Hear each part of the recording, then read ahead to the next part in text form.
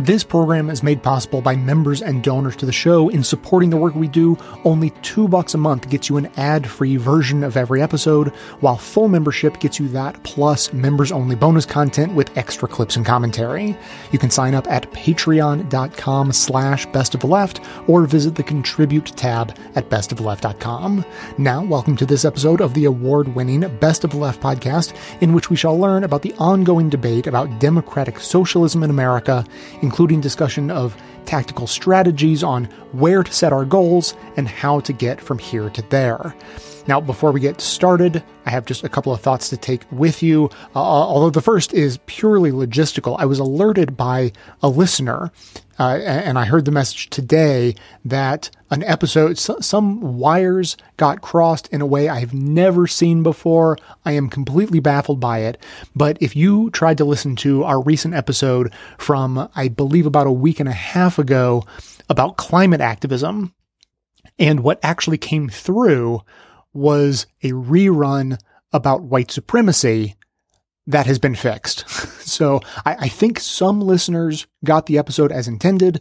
Others may not have. It's very confusing. I don't understand it. The bottom line is I fixed it. Check your feed. If you missed the climate episode, definitely go back and listen to it. It's especially horrible that that's the episode that got messed up, because it's one of the better, more positive, more inspiring episodes I've done in, I can hardly remember how long. So be sure you don't miss that one. But on today's topic, I definitely have some thoughts for you.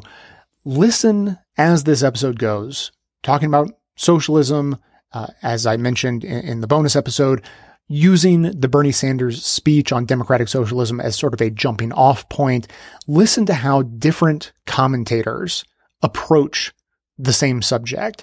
And there's a bit of a teeter-totter debate throughout this episode about policy goals versus political process. And those things are often, not always, but often at odds with each other. There are the more purists who want to go straight for exactly the policy they know is the best. And there are sort of the political strategists who even possibly want the exact same outcome, but have a different idea of how to get there. And it's usually a slower, more meandering pace. And what this is all reminding me of is, and some people are going to be familiar with this, I know, but there's a quote, not from Abraham Lincoln, as far as I know, but from the film Lincoln, that helped crystallize this concept for me better than anything else. It was an aha moment in the theater when I heard this paragraph. And so Abraham Lincoln is having a conversation, debate with maybe the most progressive member of Congress. And Lincoln is sort of advising, let's be careful. Let's not go ahead too fast. And the most progressive member of Congress is saying, no, we have to do exactly what's right. We know that this is what we need to do. And so Lincoln says this: a compass, I learned when I was surveying, it'll point you true north from where you are standing, but it's got no advice about the swamps and deserts and chasms you'll encounter along the way. If in pursuit of your destination you plunge ahead heedless of obstacles and achieve nothing more than to sink in a swamp, what's the use of knowing true north? Unquote. So when I watched that film, I definitely personally identified with that most progressive member of Congress who was arguing that we needed to do the best, most progressive thing we possibly could. But that paragraph that I just read to you was very clarifying to me, and it didn't change how I felt about the importance of metaphorically pointing true north, finding the best, most progressive policy and pointing right at it. But it helped me understand that there's more to it than that, and that could be my place in the world. That could be my job. But it helped me appreciate that there are other people who have another job, which is to navigate, as was said, the swamps and deserts and chasms along the way. So I definitely think that there is a huge amount of value in doing as the compass does, pointing true north. But I've come to very much more appreciate over the last several years, ever since I saw that film, the importance and the benefits of having people who are willing to use the compass to know where true north is, and then take the time to figure out the best path to actually get there, which may not be as direct as many of us may prefer. So that's what I would like you to be thinking about as you hear today's episode, and stick around at the end of the show for more conversation on this topic, different perspectives, and how to achieve political goals. But first, onto the show. Clips today come from Start Making Sense, The Dig, This Is Hell, The Real News, The Vast Majority, The 0 Hour, and The Michael Brooks Show.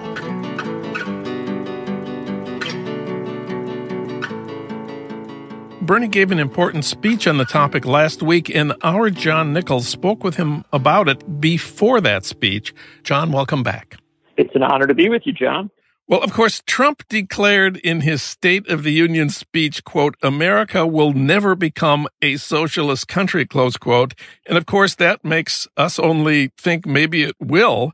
Let's listen to a little of Bernie's big speech on socialism last week. In 1944, FDR proposed an economic Bill of Rights, but he died a year later and was never able to fulfill that vision. Our job 75 years later is to complete what Roosevelt started.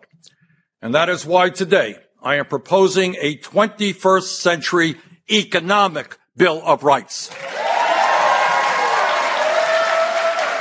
A Bill of Rights that establishes once and for all that every American, regardless of his or her income, is entitled to the right to a decent job that pays a living wage, the right to quality health care, the right to a complete education, the right to affordable housing, the right to a clean environment, and the right to a secure retirement. Over the course of this election, my campaign has been releasing and will continue to release detailed proposals addressing each of these yet to be realized economic rights. We will also address the attacks that are being launched every day against the civil rights and civil liberties of our people. And let me be absolutely clear. Democratic socialism means to me requiring and achieving political and economic freedom in every community in this country. John Nichols, why do you think Bernie begins here with FDR in 1944? Well, it's a proper place of beginning, because 1944 was the year in which the Democratic Party began to wrestle with the future. And what I mean by that is that Roosevelt was a transitional and in many ways transformational president. He took a Democratic Party that was in many senses very conservative, that 8 years before Roosevelt became president had nominated a Wall Street lawyer as a candidate for president, and that in many senses was less associated with progressive ideals as regards economic and social justice than many people in the Republican Party. And so in 1944, as he prepared to run for his fourth term as president, Franklin Roosevelt sought to define a post-Depression, post-World War II vision.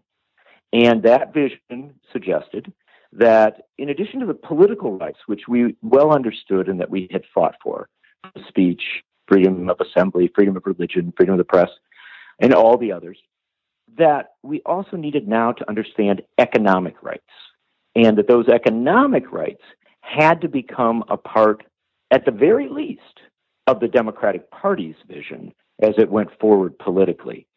Now, Roosevelt was reelected on this message, but he died shortly after his reelection. Truman sought to maintain some elements of it, but not overly successfully. And in many senses, the Democratic Party became better than it had been, but cautious. What Sanders is doing here is twofold. Number one, he is calling the Democratic Party to once again be that bold party, that FDR party, and also suggesting that a democratic socialist vision. Now, Roosevelt wasn't a democratic socialist, but Roosevelt was someone who borrowed a lot of ideas from democratic socialism and in many ways moved the country in a direction that might reasonably be imagined to have ended up along a European model, to say, this is not un-American. This is something that Roosevelt envisioned. This is something that a lot of people have envisioned throughout our history. And this is something that at this point, the Democrats and the broader majority of Americans need to understand and embrace. Well, I'd like to talk about to what extent Bernie's socialist program is different from the rest of the Democratic candidates. For instance, Elizabeth Warren, she calls herself a capitalist, while Bernie, of course, calls himself a socialist. If you look at what they've proposed, instead of what they call themselves, are there significant differences? I think there are some differences, and we can talk about them in a moment. But it's also important to understand, John, that throughout American history, we've had this sort of circumstance where some people identified as democratic socialists, others identified as progressive capitalists. They often intersected along the way. What Michael Harrington used to say, Michael Harrington being the great democratic socialist organizer of the 1960s, 70s, and 80s, was that you really embraced liberalism and progressivism along the way because it did, in many cases, lead toward a democratic socialist vision. With that said, are there differences between Sanders and Warren? Yes, there are. Sanders has taken some significantly bolder stands on foreign policy issues, yes, on international solidarity issues. And it might also be argued that Sanders has a kind of a whole vision, if you will, that he does put under this term democratic socialism, and that goes a bit more aggressively into concepts of universal delivery of services and universal delivery or meeting of needs. It's not to diminish Warren's approach, but simply to suggest that for a very long time, for decades, Bernie Sanders has argued for this kind of whole vision that does use the word socialism. And that's the final thing I would suggest that distinguishes them is this, and it's a sense of how you run against Donald Trump if you are the nominee. And let's assert up front that both Bernie Sanders and Elizabeth Warren would be outstanding nominees against Donald Trump. What Bernie Sanders says is that if you lean into the term democratic socialism, then when Trump calls you a socialist, you say, yeah, and here's what it means. Whereas if you reject the term and if you don't want to use it, then when Trump calls you it, you're sort of put in a more difficult position of debating him.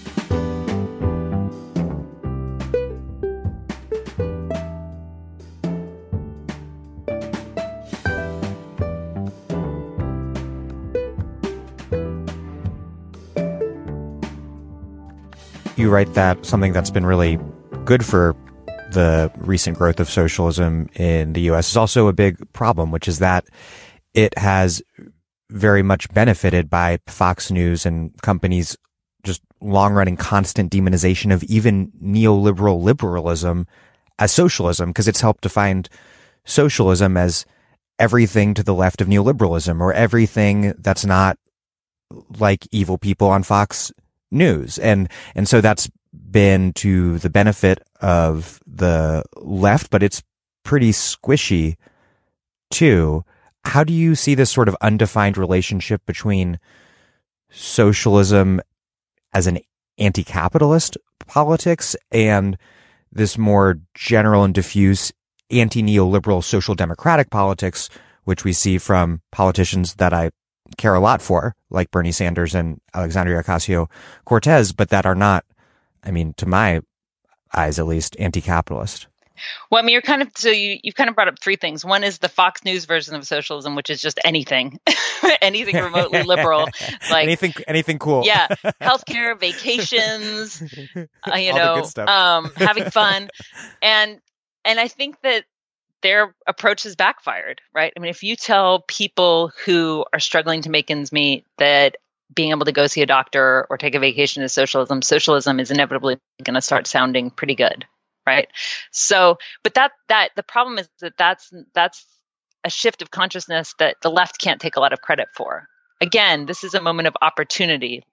Capitalism is creating conditions of deep inequity and frustration. Fox News is saying that even mild welfare reforms or environmental protections are like unbearable forms of socialist oppression.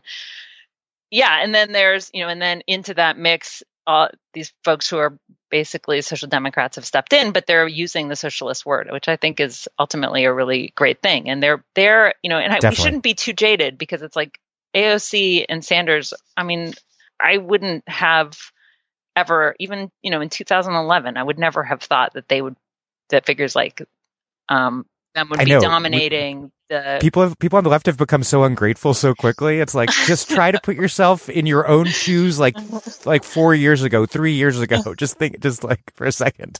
Yeah, and it's like, so let's have some perspective.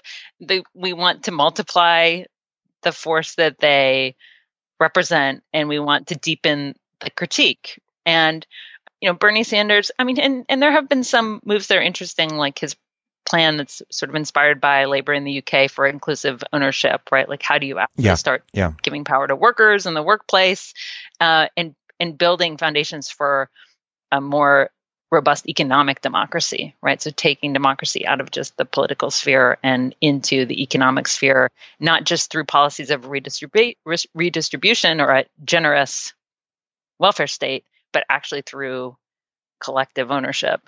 So, I mean, I think I'm someone who's like, we have to take every reform and try to find the path that radicalizes it. And, and basically, like, if you like taxing the rich, you're going to love owning your job. How do we build on this moment? Because it's certainly more than I expected. At the same time, I think it's pretty fragile, and it's hard. Everybody's sharing right now that poll that just came out said 4 out of 40% of Americans are socialists, and 55% of women aged whatever it is, 18 to 55, or would prefer socialism to capitalism. But these things are kind of, they can be fleeting. They can be something that's just in the air. And how do we know that the left only wins when it's actually organized and can actually engage in politics of refusal, when it can actually, stop the flows of capital, when it can strike. I mean, we might be at historically high levels of strikes for the 21st century, but compared to the New Deal era, it's like nothing. So we have to recognize that these are just indicators that we should organize more. And yeah, we're like approaching like what might add up to the necessary conditions, but nowhere near the sufficient outcome that we're looking for. You have a sobering line in your New Republic piece. Read any article in the left press aimed at rousing the socialist faithful, and chances are the final paragraph concludes with some variation of, "We have a world to win." But in my more cynical and or anxious moments, I'm tempted to say the opposite. The left has a world to lose, or rather, a promising shift in the political winds to squander or blow. The largest challenge ahead is to move socialism from the fringe to the center of political life and turn people into committed democratic socialists. Yeah, and I just to further darken the mood, but I think the thing is, even looking, one of the things that I'm most heartened by is the renewed enthusiasm for labor organizing and the attention to union politics. But unions are, unfortunately, they're not just a vehicle for social change. They're also they also need to be terrain for democratic struggle, because a lot of them are run in a way where, they're sort of run in a way that's akin to private management structures, right? They're very hierarchical. Workers aren't necessarily empowered. There's an emphasis on kind of superficial media campaigns instead of a more holistic view of organizing. So, I mean, there's so much work that needs to be done. And this is it's a promising moment in that there's a kind of volatility, But we also have to get really serious about what the challenge is and what the stakes are.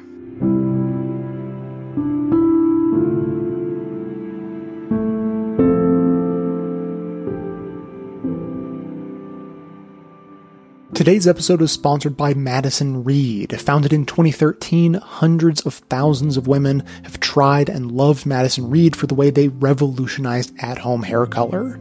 Amy Errett founded the company and named it after her daughter because the status quo of hair color options either left much to be desired or cost way too much. Madison Reed offers the quality of a salon, the convenience and affordability of at-home hair color, and an ammonia-free formula with ingredients you can feel good about. With beautiful, multi-dimensional hair color, you'll look like you just came from the salon, but you'll have saved a whole lot of time and money because Madison Reed color kits are delivered to your door on your schedule for under $25. To get started, find your perfect shade at madison-reed.com, and they have a special offer for you as a Best of the Left listener. Right now, you can get 10% off plus free shipping on your first color kit when you use the promo code LEFT. That's madison-reed.com and use the promo code LEFT.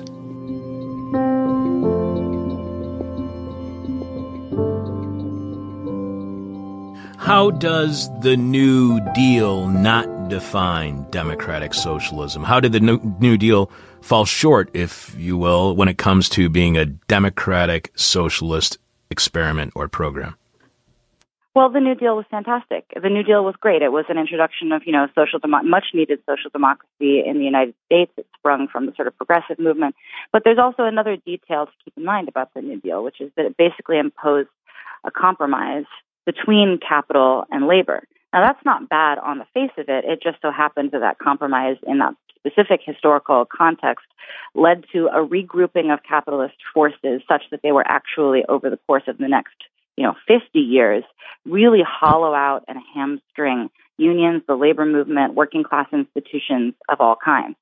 We are actually proposing that we implement massive reforms on the scale of the New Deal that have many of the characteristics of the New Deal.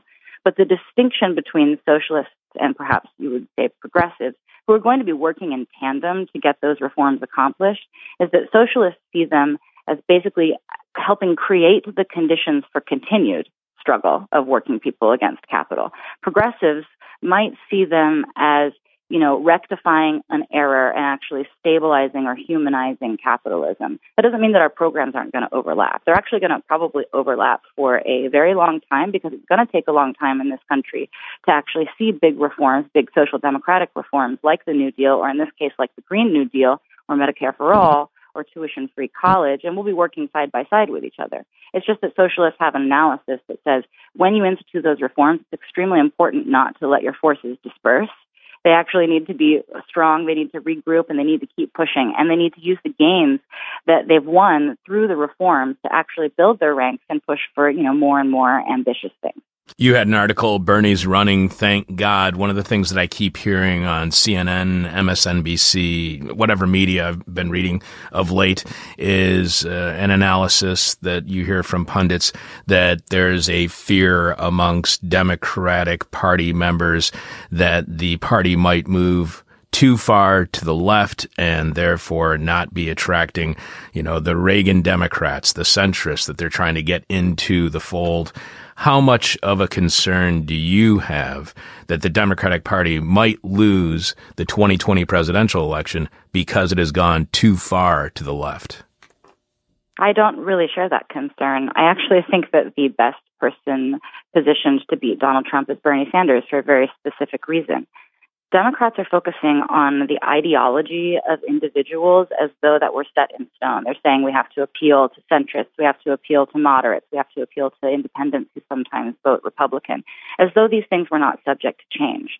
Bernie Sanders actually has a materialist understanding of politics. It's derived from the socialist tradition. And he says that people can change their ideology when they're presented with a better option that works for them materially.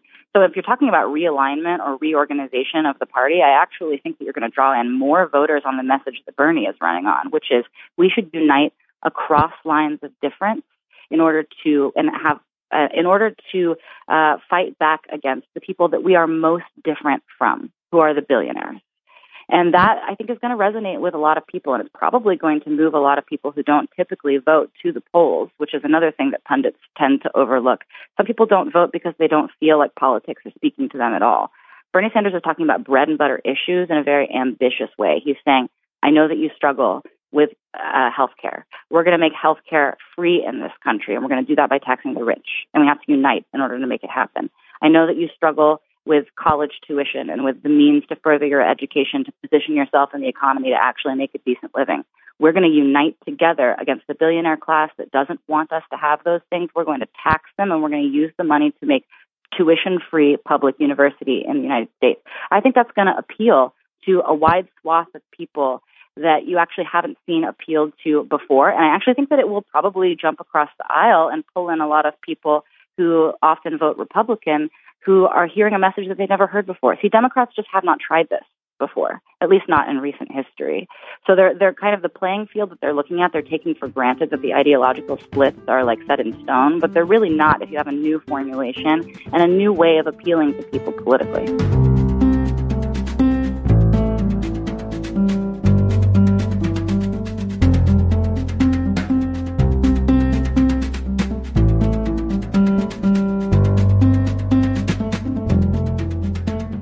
Well, one of the forms that this counterattack seems to be taking, and now I'm looking again at the presidential race, especially on the side of the Democrats, and with Bernie Sanders at the forefront, calling for what he says is democratic socialism. But of course, many people point out that what he's really calling for is a form of social democracy. In other words, a reform of capitalism, not a complete overthrow of capitalism.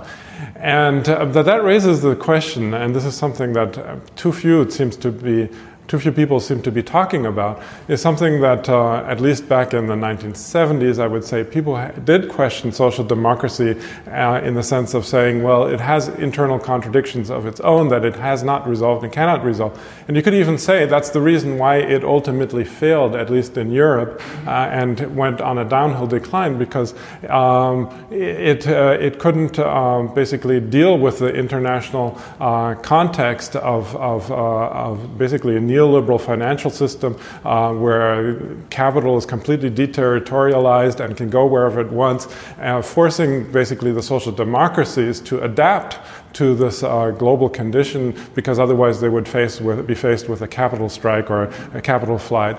And so I'm wondering now, on the one hand, there's no real debate, it seems, at least on the left, about, so to speak, reform versus revolution, I guess. That is the debate about, can capitalism be formed in the form of social democracy again, or do we need to understand why it declined eventually, from the 1970s onwards? Was there a logic that went beyond just ideology, and that there were, in other words, global financial forces at work in undermining social democracy?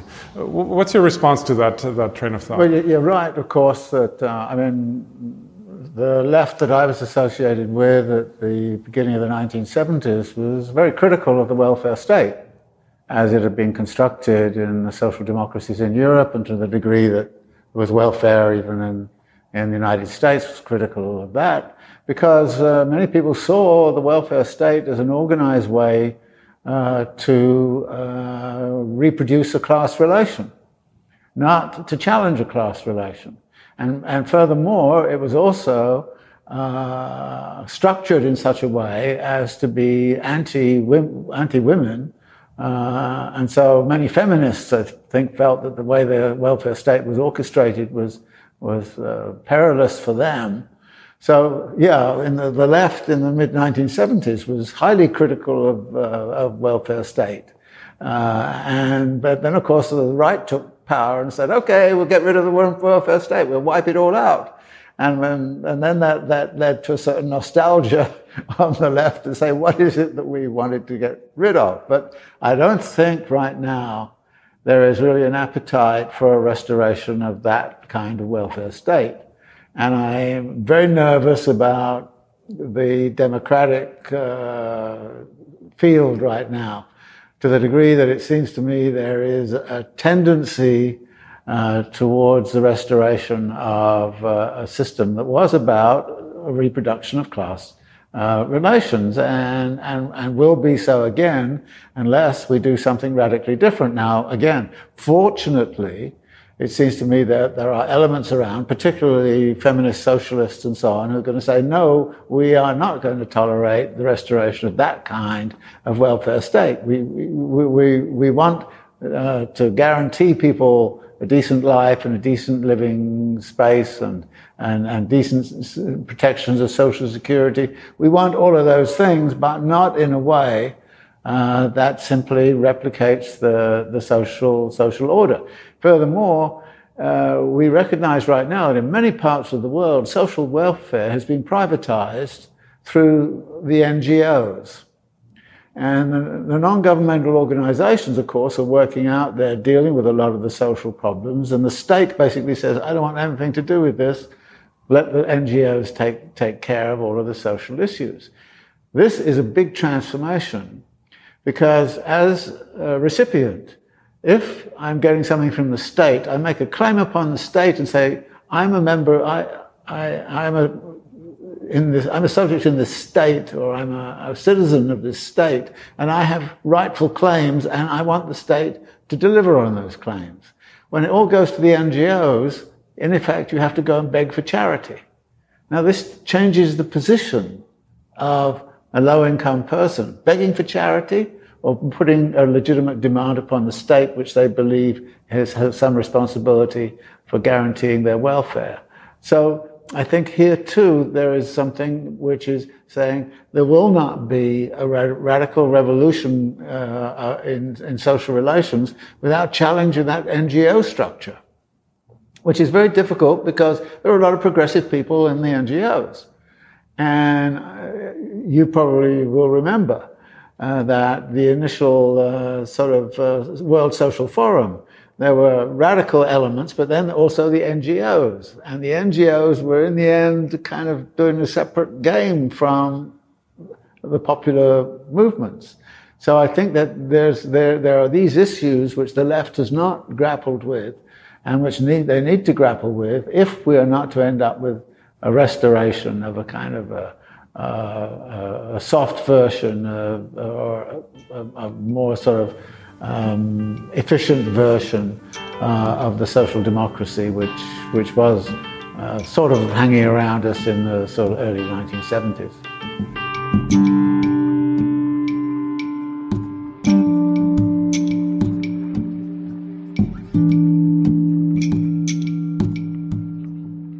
If you would love a way to financially support this show without it costing you anything, there's good news. You can support the show by bookmarking and using my affiliate link every time you shop with that company online. You know, basically the one company online. Lots of evil tendencies, owned by the richest dude in the world, that one. Chances are you shop there at least now and then, maybe even a lot. Perhaps you make a lot of business-related purchases, I know some of you do. Or maybe you have a standard selection of home goods you get delivered regularly. In any case, you might have some mixed feelings about it, and you'd be right to, but if you do end up using the site, at least you can help siphon off some of that corporate blood money to help support the production of this show. Your shopping experience will be identical to usual, and it won't cost you a dime more. You can get the affiliate link from the show notes on the device you're using to listen right now, or you can find it on the sidebar of the homepage at bestofleft.com. You can bookmark the link so you can set it and forget it while continuing to support us into the future. It helps more than you think, I promise it does, and the more who join in, the more it helps. So thanks for taking the time.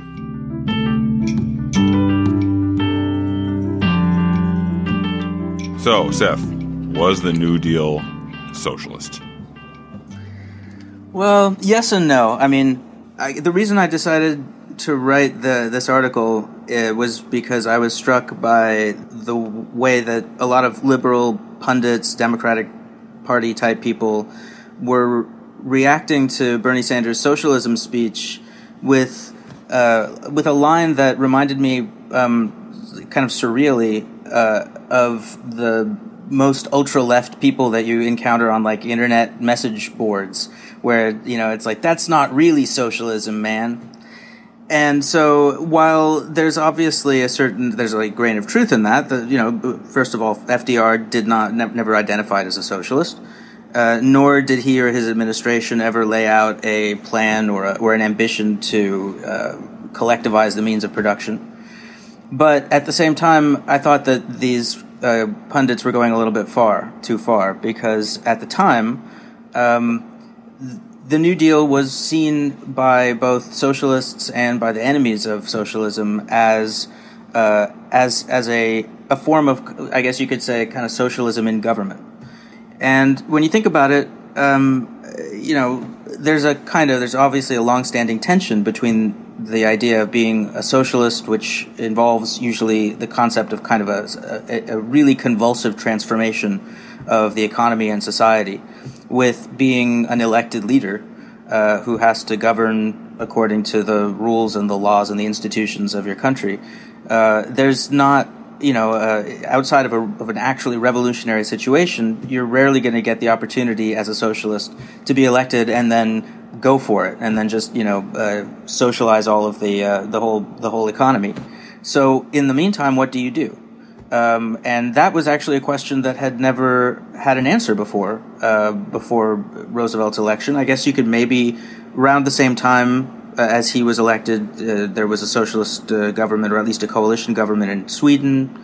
And then you had Blum's government in France, but really there were no examples of what socialism in government would look like. And yet Roosevelt, I guess in an irony of history, a guy who was not a socialist, ended up governing in a way that socialists around the world looked at as kind of what they would do if they found themselves in this non-revolutionary but governing situation. And it was also, of course, the right-wing and centrist enemies of socialism who said over and over again that what FDR was doing looked much more like the socialist platform than it looked like the actual Democratic Party platform. So when these pundits kind of laugh at the idea that Bernie Sanders would get up and say, my vision of democratic socialism, if you want to understand what that is, look at the New Deal. On the one hand, you can credit them with pointing out that he is not painting a vision of the future that goes beyond the kind of governing socialism of New Deal type policy. That's true. But on the other hand, what he's doing is essentially pointing to one of the main central models of historical examples of a model of socialist-style governance. And so there's really nothing ludicrous or fantastic about it. I feel like both in this speech that he gave about democratic socialism as well as the one that he gave in the last election at Georgetown, they were billed as this kind of people expected to get this end-all be-all definition from Bernie Sanders about what democratic socialism meant.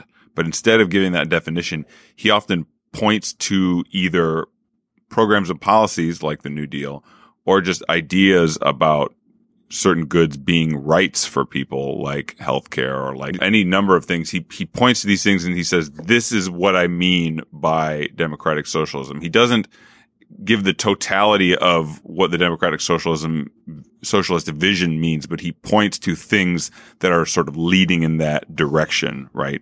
That are, decommodified goods or, policies that spread, that spread the vast amount of wealth in America around, and provided all kinds of infrastructure and workers' rights and all kinds of other things like the New Deal. So he sort of is pointing in the direction of democratic socialism instead of giving the complete definition of it.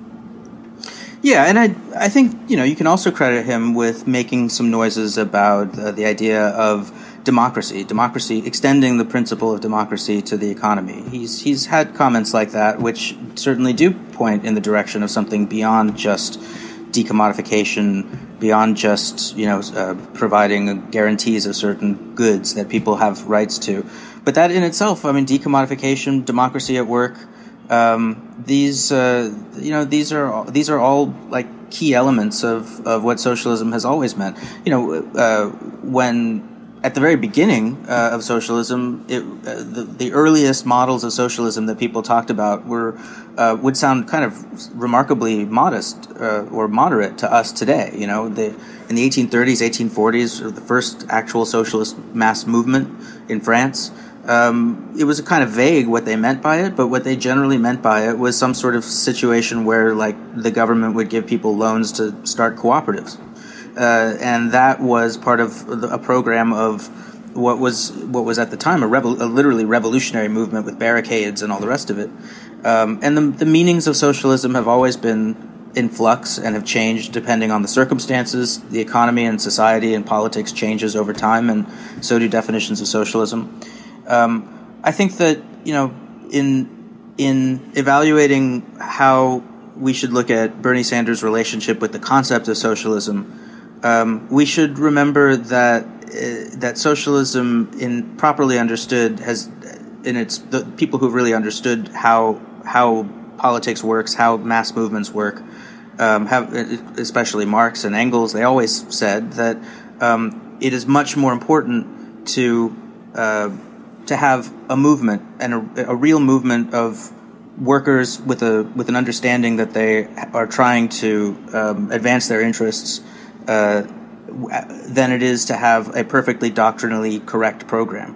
When Engels talked about American politics in the late 19th century, he said he much preferred the Knights of Labor or the quote-unquote agrarian reformers to the doctrinally Marxist correct Socialist Labor Party at the time, which was, the hyper orthodox Marxists who sounded kind of like Marxist robots when they talked. He much preferred the sort of messy, ideologically incoherent Knights of Labor to them because they actually represented a real movement of workers advancing towards some kind of egalitarian vision in opposition to the established order. And actually were people who were wrestling with the real contradictions that one faces when one goes up against the established order, right? Like, they were trying to figure out a way forward, and the difficulties they were facing were the result of them actually being in the arena of real life political action. Yeah, it's very easy to sit, on the internet, presumably, in front of your computer and type away at socialism, and you can give the absolutely correct definition. But that's what we do every day at jacobinmag.com. We try to do it, yeah. A lot of typing. We type socialism. Yeah. But that actually, it's not a very Marxist approach to socialism. So, that really resembles, the cook blueprints, for the future, recipes for the cookshop of the future that Marx had a lot of contempt for. So yeah, you wrestle with you're never at the place that you want to be. You're at the place that you are, and you have to start with the realities that you're grappling with at the time. I think that's what. If you were to go back to 2015 or 2014 or whatever, when the American left was at such a low point, and you were to say, how in the world would you try to revive socialist politics starting from here? I think that the kinds of, in the absence of a real mass movement, I think that the kind of approach that Bernie Sanders took would be probably the least bad solution for figuring out how to move forward. I think most people would probably agree with that. Bernie Sanders, I guess, could have run for president and said, I'm running on a platform of collective ownership of all the means of production, and you're gonna have a planned economy or whatever else. But what would really be the point of that? To what extent would that really be contributing to the advance of socialist politics? You could have a debate. I'm sure there are some people who would try to make the argument that would have been a better approach than what Bernie Sanders ended up doing. But I think that you could make a really much better argument that this is what you would do if you were trying actually to advance a socialist movement, and do your best in that vein. I will only support Bernie Sanders' campaign if he refers to the United States exclusively as the Great Satan. Nothing less than that will I accept. Well, you're a moderate because I insist on America with 3 Ks. And he has to pronounce each K.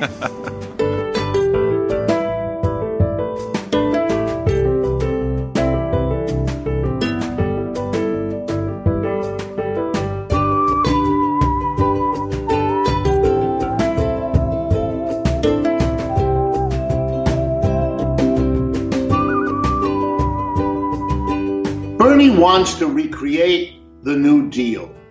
virtually most of his speeches about democratic socialism either refer to Franklin Roosevelt or they refer to the New Deal explicitly, and if not, well, then implicitly. He wants the government to play a much larger role, to create what I call a capitalism with a human face, higher minimum wage, better support of the government for old people, for health care for everybody, for subsidized education made available publicly, and so on. These are what I would call reforms. They are making capitalism better, less unequal, less harsh, and all of that. And of course, I support all of that. But I keep using the word capitalism because of what Bernie's ideas do not directly challenge. And that is an economic system that has divided the productive enterprises, the stores, the factories, the offices, into a group of two kinds of people. Those who make the rules, enforce the rules, hire, fire, have all the power and most of the wealth. Those we call the major shareholders or the board of directors or the CEO. We all know who those folks are. They're a tiny minority of all of us involved in producing goods and services and distributing them, but they're the ones who call the shots. And then there's the other group.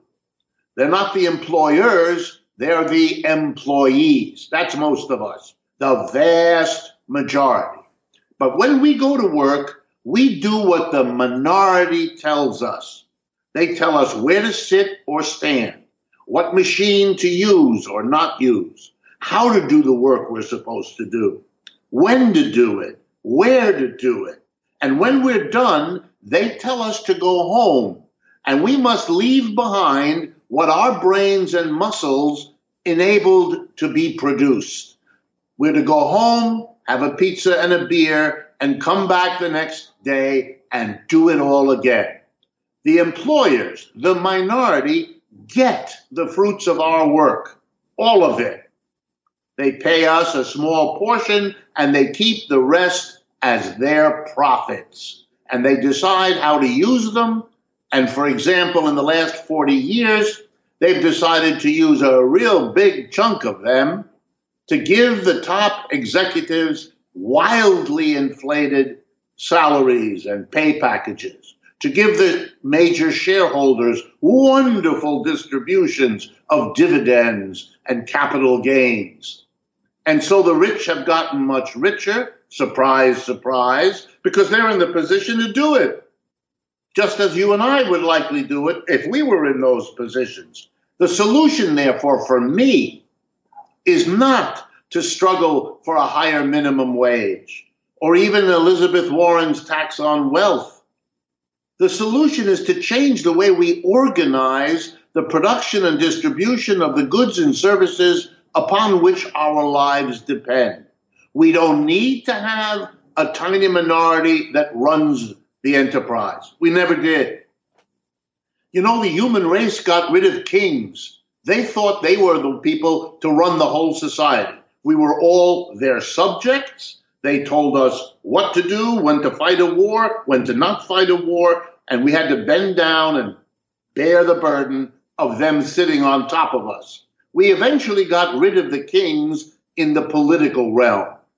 Well, then why, the socialist always asks, why do we leave the kings in the workroom? Why do we leave the kings at the workplace? Why do we allow a tiny minority to make all the decisions in economics when we have expressly forbidden that in politics?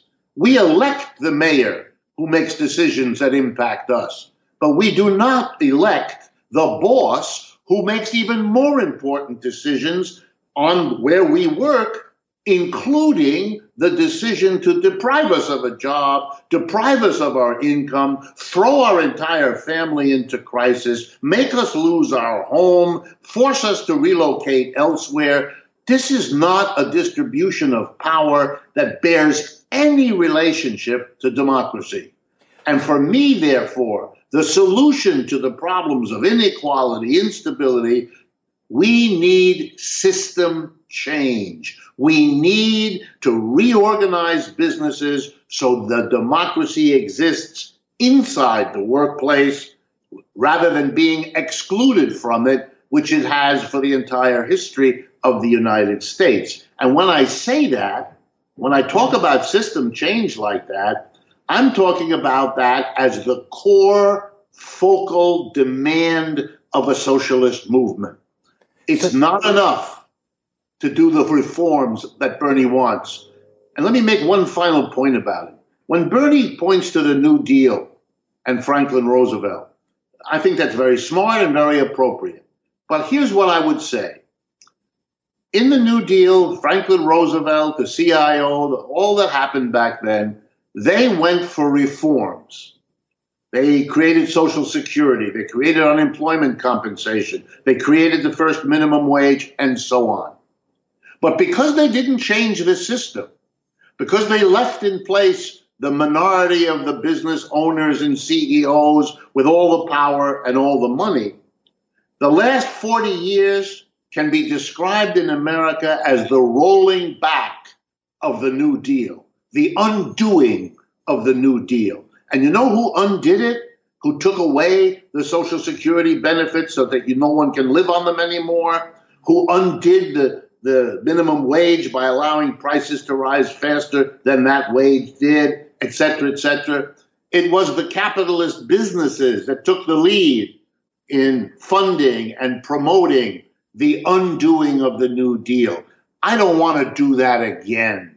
To Bernie, I say, your ideas are good, but we've been there and we've done that. We now have to make the more basic changes without which the reforms you're after, Bernie, even if you get them, will remain deeply insecure and likely be rolled back if and because you haven't made the more fundamental changes that I think socialism points to.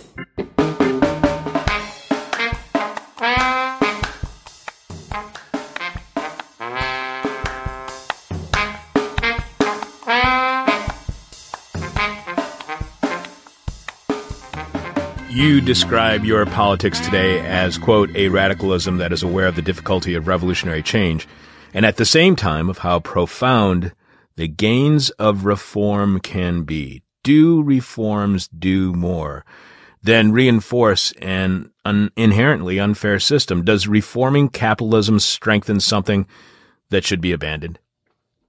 Yes, I think it absolutely helps working people, not only today, but what reforming capitalism does is it opens up the horizon for us to ask more and more radical things in the future. So Leninists, for example, had a criticism of social democracy. And they said, well, listen, some of these reforms of constructing this welfare state will be good in the short term. We're not denying that. But in the long run, what it'll do is make people wedded to their bosses. It'll make them wedded to their nation state. It'll make them content and kind of quiescent. Golden change for a slave. In fact, it did the opposite in practice. Workers in Sweden throughout the 40s and 50s and early 60s were given reform after reform. They were living by the late 60s in probably the most generous society ever constructed, most egalitarian society ever constructed within capitalism. They had huge spheres of life that were decommodified, taken out of the market. They had high wages. They had high levels of unionization. They had job security. They had all these wonderful things. And guess what they did? In 1967 and 1968, they went on strike, not just for better wages and conditions. They went on strike for industrial democracy. In other words, they were questioning the right of management to manage. They were questioning why workers were in the subordinate positions and these big enterprises they contributed all the labor, both mental and physical, to. By the 1970s, Swedish Social Democrats were calling for the socialization of production. So in other words, taking these large Swedish firms and over time having workers buy up shares in them to the point that within 20 years or so, every large enterprise in Sweden would have been collectively owned by workers. So, in other words, social democracy allowed people to feel the confidence, and it built the class power that allowed people to put more radical things on the agenda. If we today in the United States cannot get a movement together, cannot build the chronic working class power to get something like Medicare for all, how in the world are we going to get something like the worker ownership of the means of production, to the old Marxist, demand?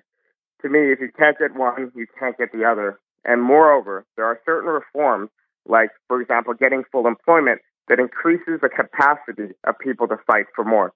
So if you're unemployed and you're in a condition of 20-25% unemployment, you're going to be a lot less likely to strike or to seek collective action as a solution to your problem than if you're in an environment of near full employment. So if your boss wants you to accept lower wages or worse bargain, but you're in a tight labor market, you'll say, F off, I'm going to fight back. I'm going to go on strike. But collective action is often not viable in the United States because it's so difficult to fight back, because our unions are so weak, because often we're in communities with high unemployment, with very little social rights, and so on. So I think reforms are steps towards more radical transformations, and they're not counterposed roads.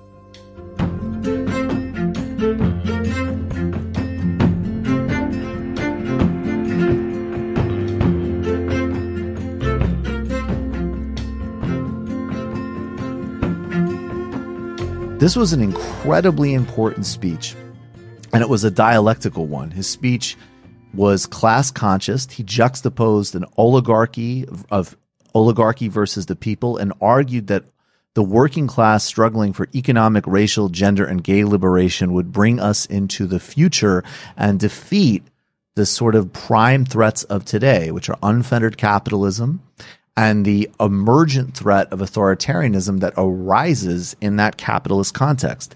He wisely tied his perspective to the FDR tradition. And again, we're seeing this similar dynamic play out a lot in Sanders' campaign. On one hand, there's people that are wanting to pivot to a candidate like Warren that does not have the systemic understanding that Sanders brings to it and is focusing on sort of technocratic, in some cases very positive, but technocratic, non-systemic solutions. And then they're sort of undervaluing Sanders' systems argument and actual diagnosis of the crisis we're in that sets him apart from the other candidates. Then there's the sort of let's play revolutionaries on Twitter that are upset that instead of FDR, Bernie should have been like, foregrounding Fidel Castro in this speech. Okay. The reality is that he is anchoring a profoundly important and unprecedented in modern politics argument for economic rights as the center of politics by wisely linking it to a profoundly important tradition in democratic politics, whether you like it or not. That's the reality. Bernie's commitment to the socialist tradition and socialist movement is central to the reason that he is able to articulate the stakes and the central battle lines of today's politics. Here he is breaking it down with Chris Hayes. Well, let me ask you this, though. So one of the sort of touchstone points in the speech is about FDR and the New Deal and the Economic Bill of Rights. And again, I would agree with you that his critics called him a socialist, and by today's terms, he would be called a socialist. But FDR didn't call himself a socialist. The socialists of the time said that he was peddling pale pink pills, that he was basically a sellout capitalist. He probably did that for a reason, right? I mean, that was a political judgment by FDR about his own efficacy. Why does the word matter more than the agenda? Because it is imperative for people to understand. Look, a lot of people are going to say a lot of good things. But for two reasons, I think the word democratic socialism is relevant. Because if you are serious about defeating Trump's authoritarianism, which, by the way, is an international phenomenon, you have to do what Roosevelt did and say, you know what? I am taking on the ruling class. And you remember, I mentioned this yesterday, and these people hate me, and I welcome their hatred.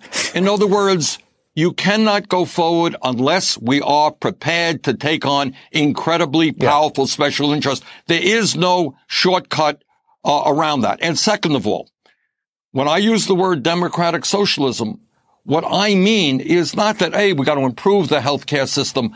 I mean that economic rights are human rights. People are entitled to healthcare, to education, to a clean environment, to retirement security, to decent housing. This is not just some abstract idea. Freedom of speech is what America is about. I believe that economic rights must also be about what America is about. So it's not just that Sanders has the right policies, and he absolutely does. And the sort of myth of him not offering specifics is fading on a daily basis as he outlines, as an example, aggressive plans on education, which are formulated in part by teachers. God forbid they be involved in the formulation of major national priorities with regards to education. It's that by understanding the stakes and understanding that the central conflict is about class difference in politics, it's not about some kind of intellectual argument. The reason that Amazon runs our economy, the reason that there's skyrocketing inequality, the reason that people don't have health care, the reason that foreign policy is run the way it is run is not because people haven't thought of clever solutions, and it's not because people are waiting to be persuaded to give up their power, privilege, and access. It's because, in fact, of that raw power disparity. So what Bernie is doing is expanding the playing field and consciousness of people, which is going to be fundamentally necessary to implement even a more modest program than the one he's proposing. The job of the left should be articulating how we are going to use the momentum behind his presidential run and the potential for the presidency to continue this project. I want to talk about Marx's relationship to the French Workers' Party program of 1880. You know, we talk about Marx's critique of the Gotha program as his very perceptive critique of the limits of social democracy if you don't have large monopolies decommodified. But conversely, this is his thoughts on the French Workers' Party program of 1880, and where he famously stated, "I'm not a Marxist." And we'll scroll down. We have this on screen. Let's scroll down to the if we have it, the economic rights section that Marx had. And I'll read along with it. Basically, Marx advocated a program that included gender pay equity, reductions in the work week, universal education, state aid for elderly and disabled people, among other demands. French party leader Jules Gued, who helped write the program, later pushed for removal, claiming that removing the minimum section would free the proletariat of its last reformist illusions. Marx responded by saying that Gued was not a radical, but a revolutionary phrasemonger, and famously wrote to Engels that if this is Marxism, I'm not a Marxist. In other words, this founder of a pretty radical tradition and a very shrewd understanding of how to look at the world and how to look at capitalism was someone who, in a very pressured context, was able to see that profoundly important advancements in terms of wages, in terms of labor protections, in terms of time, and in terms of an expansion of rights was the foundation upon which new rights were created, new expectations were created, and new demands were asserted. That's what Bernie Sanders is doing in our politics in a completely unprecedented way. In modern politics, at least. That's why we need to support his campaign fully and unequivocally, recognize the profound opportunity that it presents if you care about things like every single human being having health care, like the serious response to wealth concentration in this country, and then start taking the next steps to put into play things like nationalizing and decommodifying the natural resources and oil industries. I mean, these are very comparable, obvious places of why on earth should those be privately absorbed from the public commons to be exploited and cause enormous societal damage. We can be innovating ideas of how markets can work in a social context, what needs to be decommodified, and where we can get sort of more visionary in our ideas and demands. But if you don't see that Sanders' campaign is the absolutely unique conduit for that, you either probably don't actually share a systemic understanding of politics, and you don't have the strategic capacity to even implement a reform program, or conversely, you're doing some cosplay bullshit that has nothing to do with what we actually need to achieve for real, actual human beings. And that was the significance of Bernie's speech. I just want to add really briefly with this quote. This is from an excellent piece that ran in Jacobin by Keeanga Yamada Taylor. Bernie Sanders' democratic socialism speech was a landmark. The white supremacists that head the Republican Party want us all to believe that the biggest problems in this country are not their grotesque policies that steal the wealth of the many and redirect it to the few. Instead, they point the finger at Mexicans, Muslims, and the quote-unquote blacks. Sanders did not resort to flowery homilies that claim that this weaponized racism isn't quote-unquote us, or it is somehow outside of the norms of the American politics or other tribe. Instead, he argued that the wealthy's use of racism to destroy the living standards of otherwise ordinary workers by constantly fraying the mutuality that otherwise bind us together, quoting Dr. King.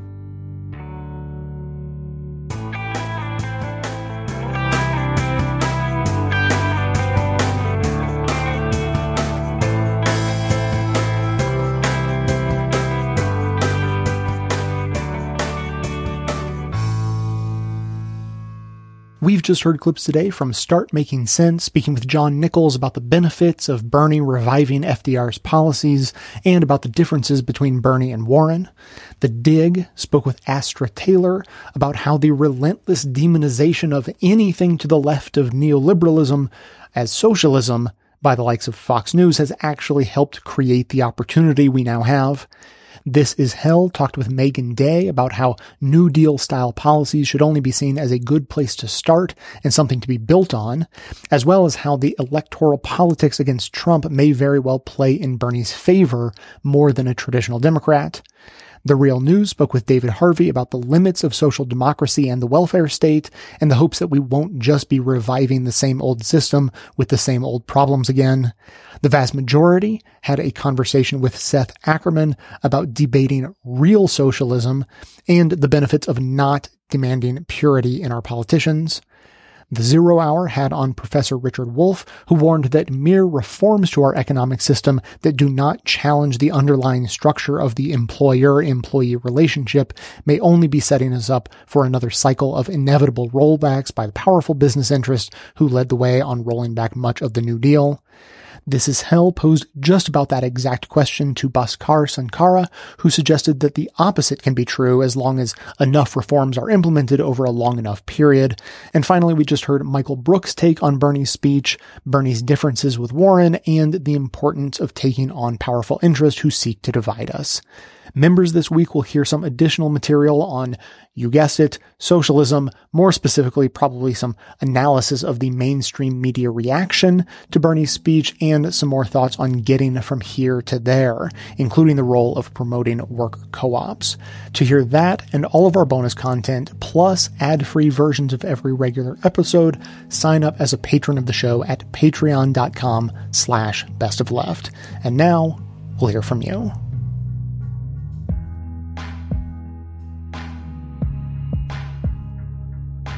Hi, Jay. It's Jesse from Boston.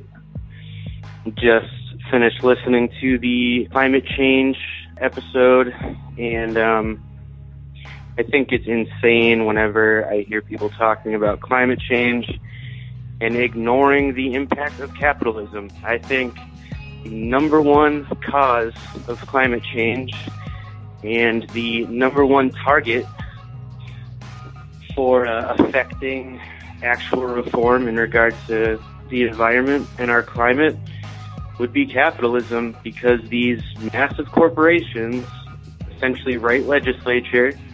Fossil fuel companies have an interest in immediate financial gain, and money just gets funneled into the military, which is probably the worst polluter out there, so that the United States Army can go exploit natural resources in other countries and make profit off of it here. I don't have anything hopeful or positive to say about that, but it's my 2 cents.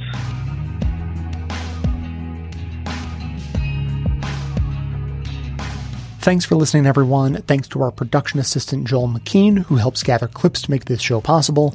Thanks to Amanda Hoffman for all of her work on our social media outlets and activism segments.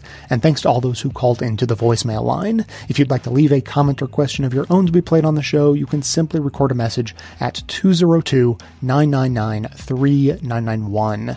Now, hearkening back to the beginning of the show, I was talking about the various perspectives we would be hearing, the sort of teeter-totter debate, and so now that you've heard it, it's interesting if you were to just listen to The Nation, like the first clip we heard, you would think that Bernie was right on track. He was doing exactly the right thing. He's reviving the legacy of FDR, and FDR was incredibly popular and successful, and many of his policies have stood the test of time.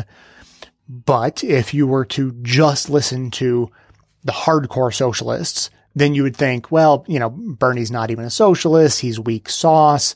He's not getting to the core of the problem. He's, just tinkering around the edges.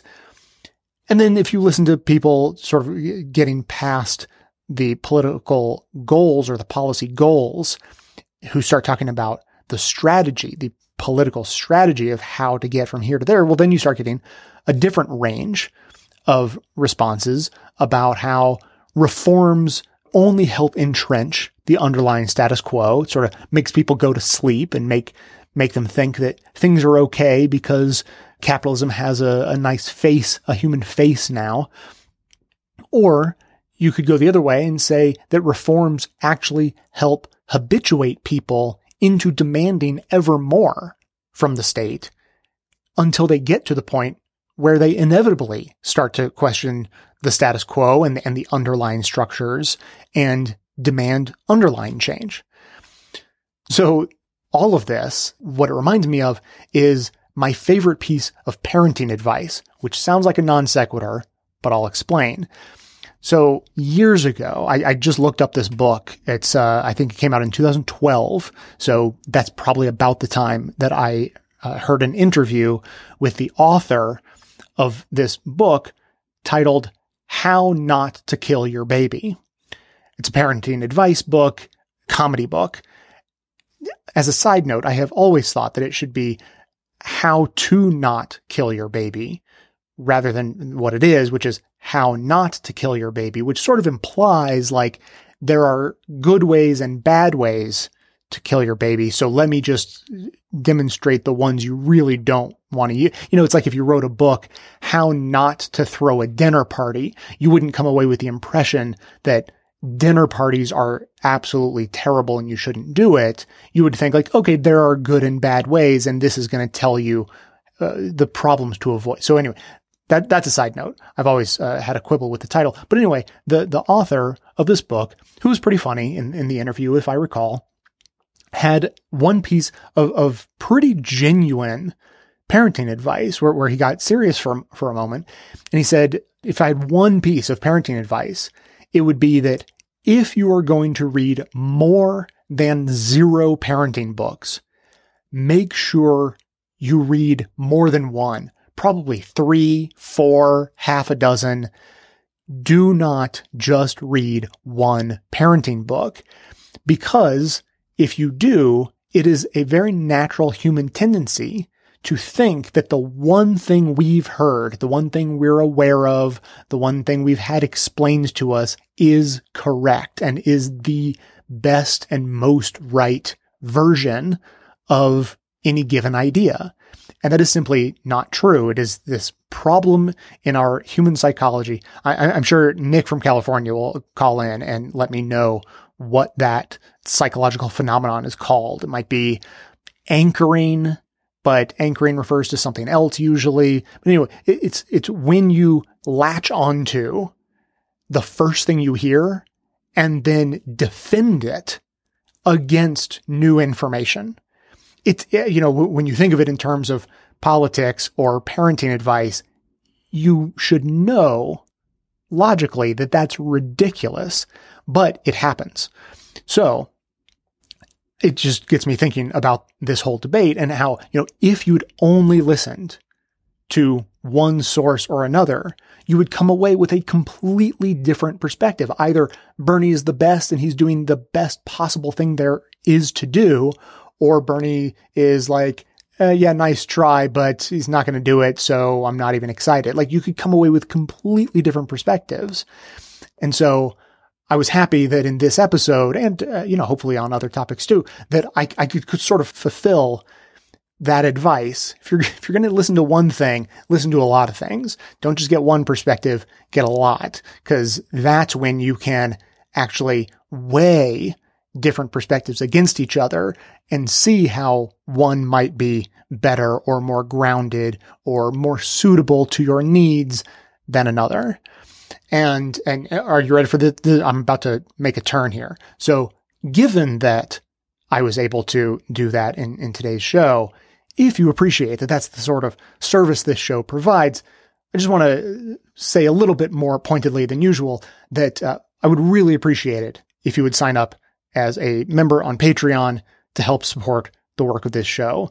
To be quite frank and honest, the not only listenership numbers, but financial numbers of the show have been going in the wrong way recently, which is disconcerting. I think we are suffering from a combination of factors, that being political fatigue. People have been dropping like flies ever since Trump was elected, and they had to redirect their time or their money to their therapy sessions instead of to their favorite political podcasts. And then you combine that with an enormous influx, and maybe you're very well aware of this, an enormous influx of competing political podcasts and YouTube shows and all of that. And so, very naturally, some people are going to find other shows that they like more than this one. But you, if you're hearing my voice, apparently you have not fully succumbed to political fatigue, and you still like this show enough to listen to it. And so I would ask if it is a possibility for you to contribute to the show. I would say that now would be a really, really good time to do it.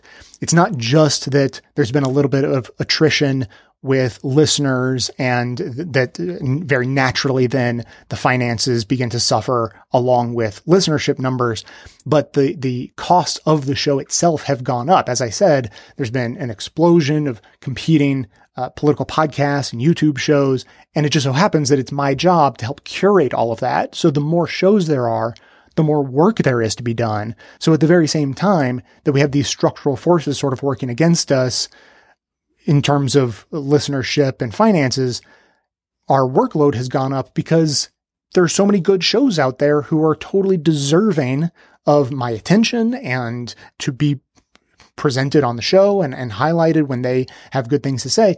And so it's actually required the hiring of a production assistant to help make that work possible, to keep the show going at a pace that I am happy with twice a week and at a quality level I am happy with.